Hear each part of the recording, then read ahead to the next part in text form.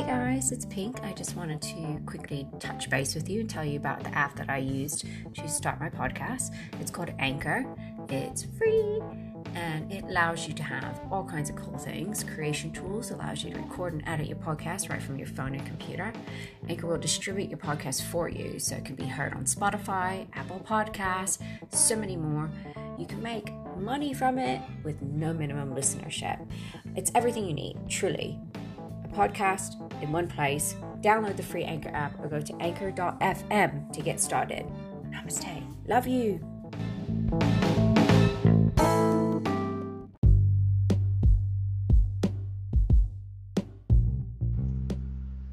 Hey, it's Pink in the house. So I'm sitting here chatting with a friend and we were going over these 16 personalities. Or personality types, if you will. And we both took the test and we both got the same thing, INFP. So which leads us to amazing conversation, and I should have hit record a long time ago, but it's nice to read these things. They're called the mediators. Mediators tend to see life as a journey toward meaning and fulfillment, quote unquote, from said website, 16 personalities. And what a great conversation, because he and I have very different backgrounds, very different upbringings, very different ideas of what life should be, but we have so many similarities. It's very interesting.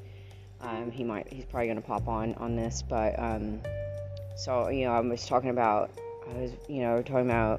career paths and whatever that this INFP, would be great in, and one of the very first things it said was that a writer, or like an author, would be really, really good.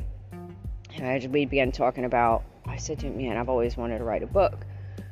And he proceeds to ask me, well, what would you write a book about? And one of them I'm not going to say because I don't want anyone to take my idea, but the other one would be like an autobiography, in the sense of like my life and what I've gone through, my experiences, and the things that have been presented to me in order to learn the lessons I needed to learn, because that's what I see every relationship, every experience, every encounter, all of it, all the way down to my mother, my father, or lack thereof, my brother, aunts, uncles, all of it, growing up. And, I do believe that our lessons, or experiences that we are encountered, because to me, everything is a cycle.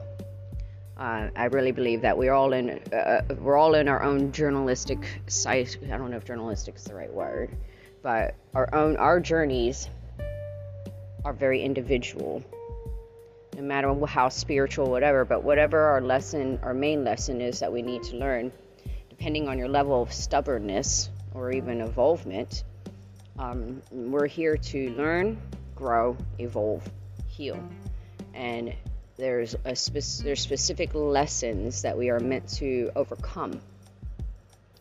And these lessons tend to be rather, I don't want to say traumatic, but they're, or I guess dramatic would be the better word.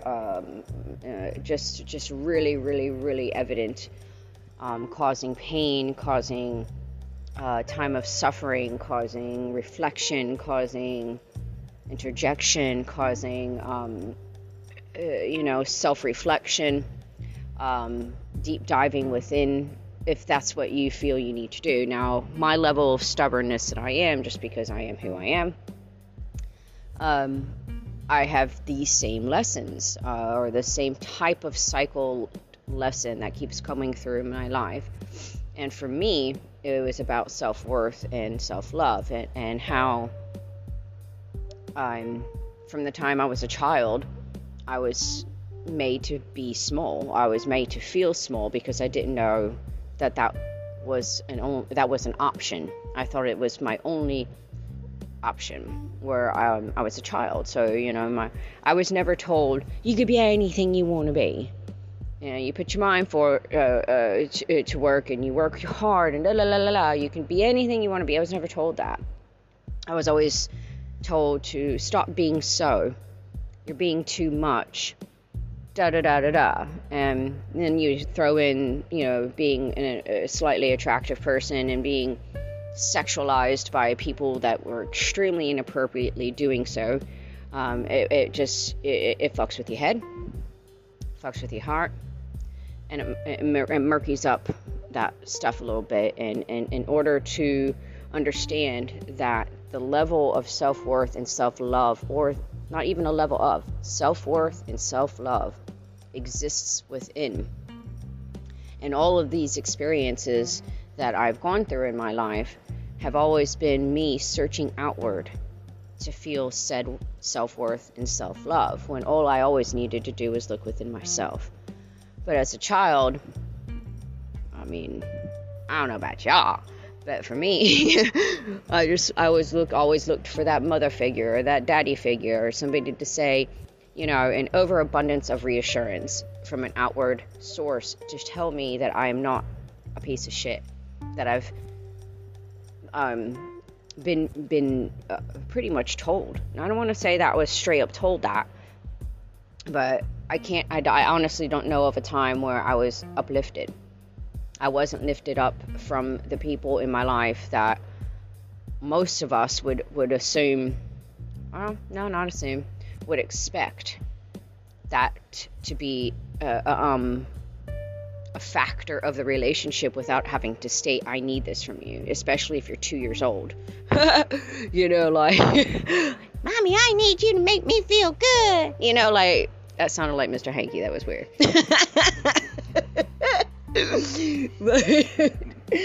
but it took, you know, addiction, it took abuse, it took narcissist, it took sociopathic behavior, it took psychopathic behavior from others to show me or to invoke the truth of what my soul and my heart had always been screaming, is that you are an amazing person, you are an amazing soul, you are an amazing species, you are an amazing thing, you are amazing, and you really don't need to look at your boss or your brother or your mother or your father or your grandfather or your aunts or your boyfriend or your cousin or your niece or whoever it is. Maybe the cat could do it, maybe even the dog. We're cat people here. But just to know that, okay, all these people were cycles of a symptomatic or asymptomatic behavioral type that were brought into my journey in order to teach me the lesson that I was being so stubborn about, and the fact that I was worthy the entire time. That the love that I was looking to get was lived inside me the entire time. And all the people all the girls that have been jealous and bullied me in school and whatever, it was because for some reason I do have a big energy. I'll never be small. And you know what? If the other people around me that I encountered in life were small at that time, that's their journey. It's not for me to judge them, nor did I. Now, at this moment, I believe that we all have our time frames of what our lessons are. Your lessons aren't going to be the same as mine. My friend's lessons aren't going to be the same as mine, even though he and I almost came up to a perfect match on this weird personality. It's called 16 personalities. Seriously, check it out. It's weird. The mediator is what we got, both of us. But his was a T and mine was an A. But it was just so, like, within 2%. It was so weird. But if you saw us on the street, you would never think that either one of us would have anything similar in common. Anything in common. Our ethnical backgrounds, our lives, our entire background of being in an existence in this lifetime are so opposite. To have such a close personality type is really refreshing, and it shows me that, oh, cool. Like, cool. But yeah, it's and you know, so the book I would write, going back to that, would be a couple of them, but I do think my biography would be really, really cool, because my life has been very soap opera, if you will. It's almost as if it wasn't real, but it happened. It happened. And, you know, at this point in my life, I don't think I could, and I still am encountered with people and personalities on a daily basis, personality types, sorry, on a daily basis, that remind me, you're going to continue to be tested. You're going to continue to be faced with these lessons, because, Michelle, you're quite a stubborn twat, you know? Yeah, so, yeah, another little four-letter word. No, but I mean, like, it's just, okay, and, you know, and for a minute, I might fall back into that same patternisms that I've known and have done my entire life, and then I'll stop and go, I see what you're doing. You're messing with me. You're doing it again, Lord. You're doing it again, Spirit. And that's okay. I'm not mad about it, but I recognize it much faster, and I handled it much differently than I have in the past. So the lessons that I have been having put in front of me every cycle, and I'm talking planetary cycles, because the planets and their cycles and their retrogrades and their directnesses and their trines and their sextiles and all the things do matter. And they affect us all differently, because we're different people. We're different souls. I'm sorry, we're different human existences. Ooh, my whole body just shook. Did you feel that? Ooh, no, like everything just shook. Yeah. So, I guess what I come on to say is, no matter what a program or an algorithm can tell you what your personality type might be, you are who you are, and nobody else is going to be like you.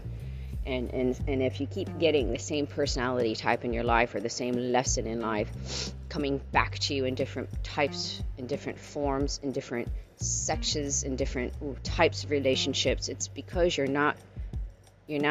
missing something. And maybe you take a step back and don't hate, meditate. No, I don't even know why I said that. That was weird.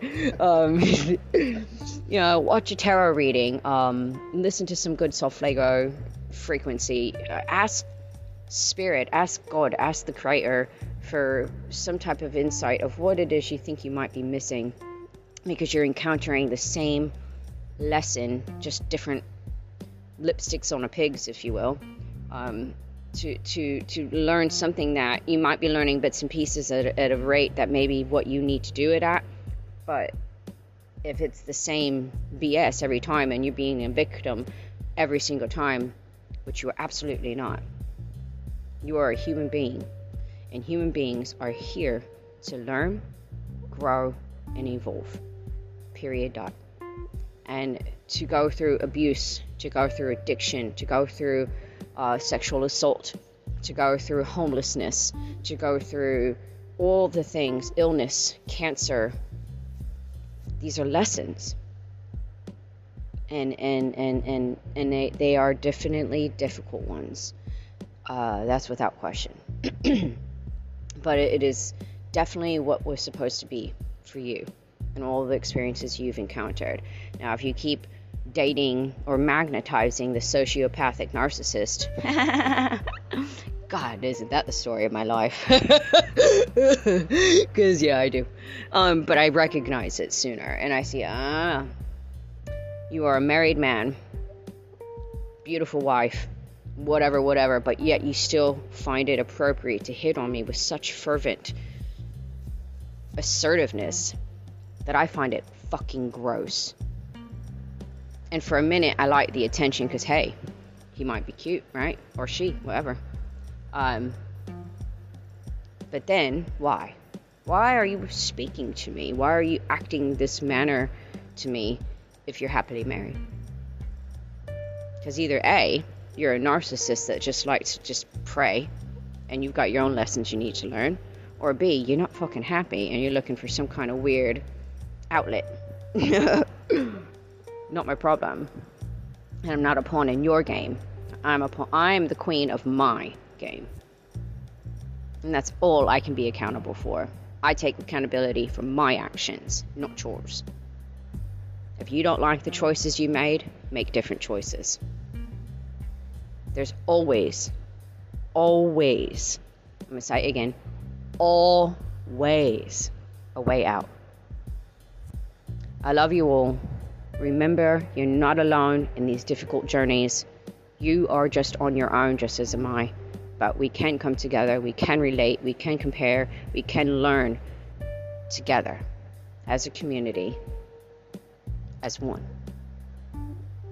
Take care. I love you. Stay kind. Namaste.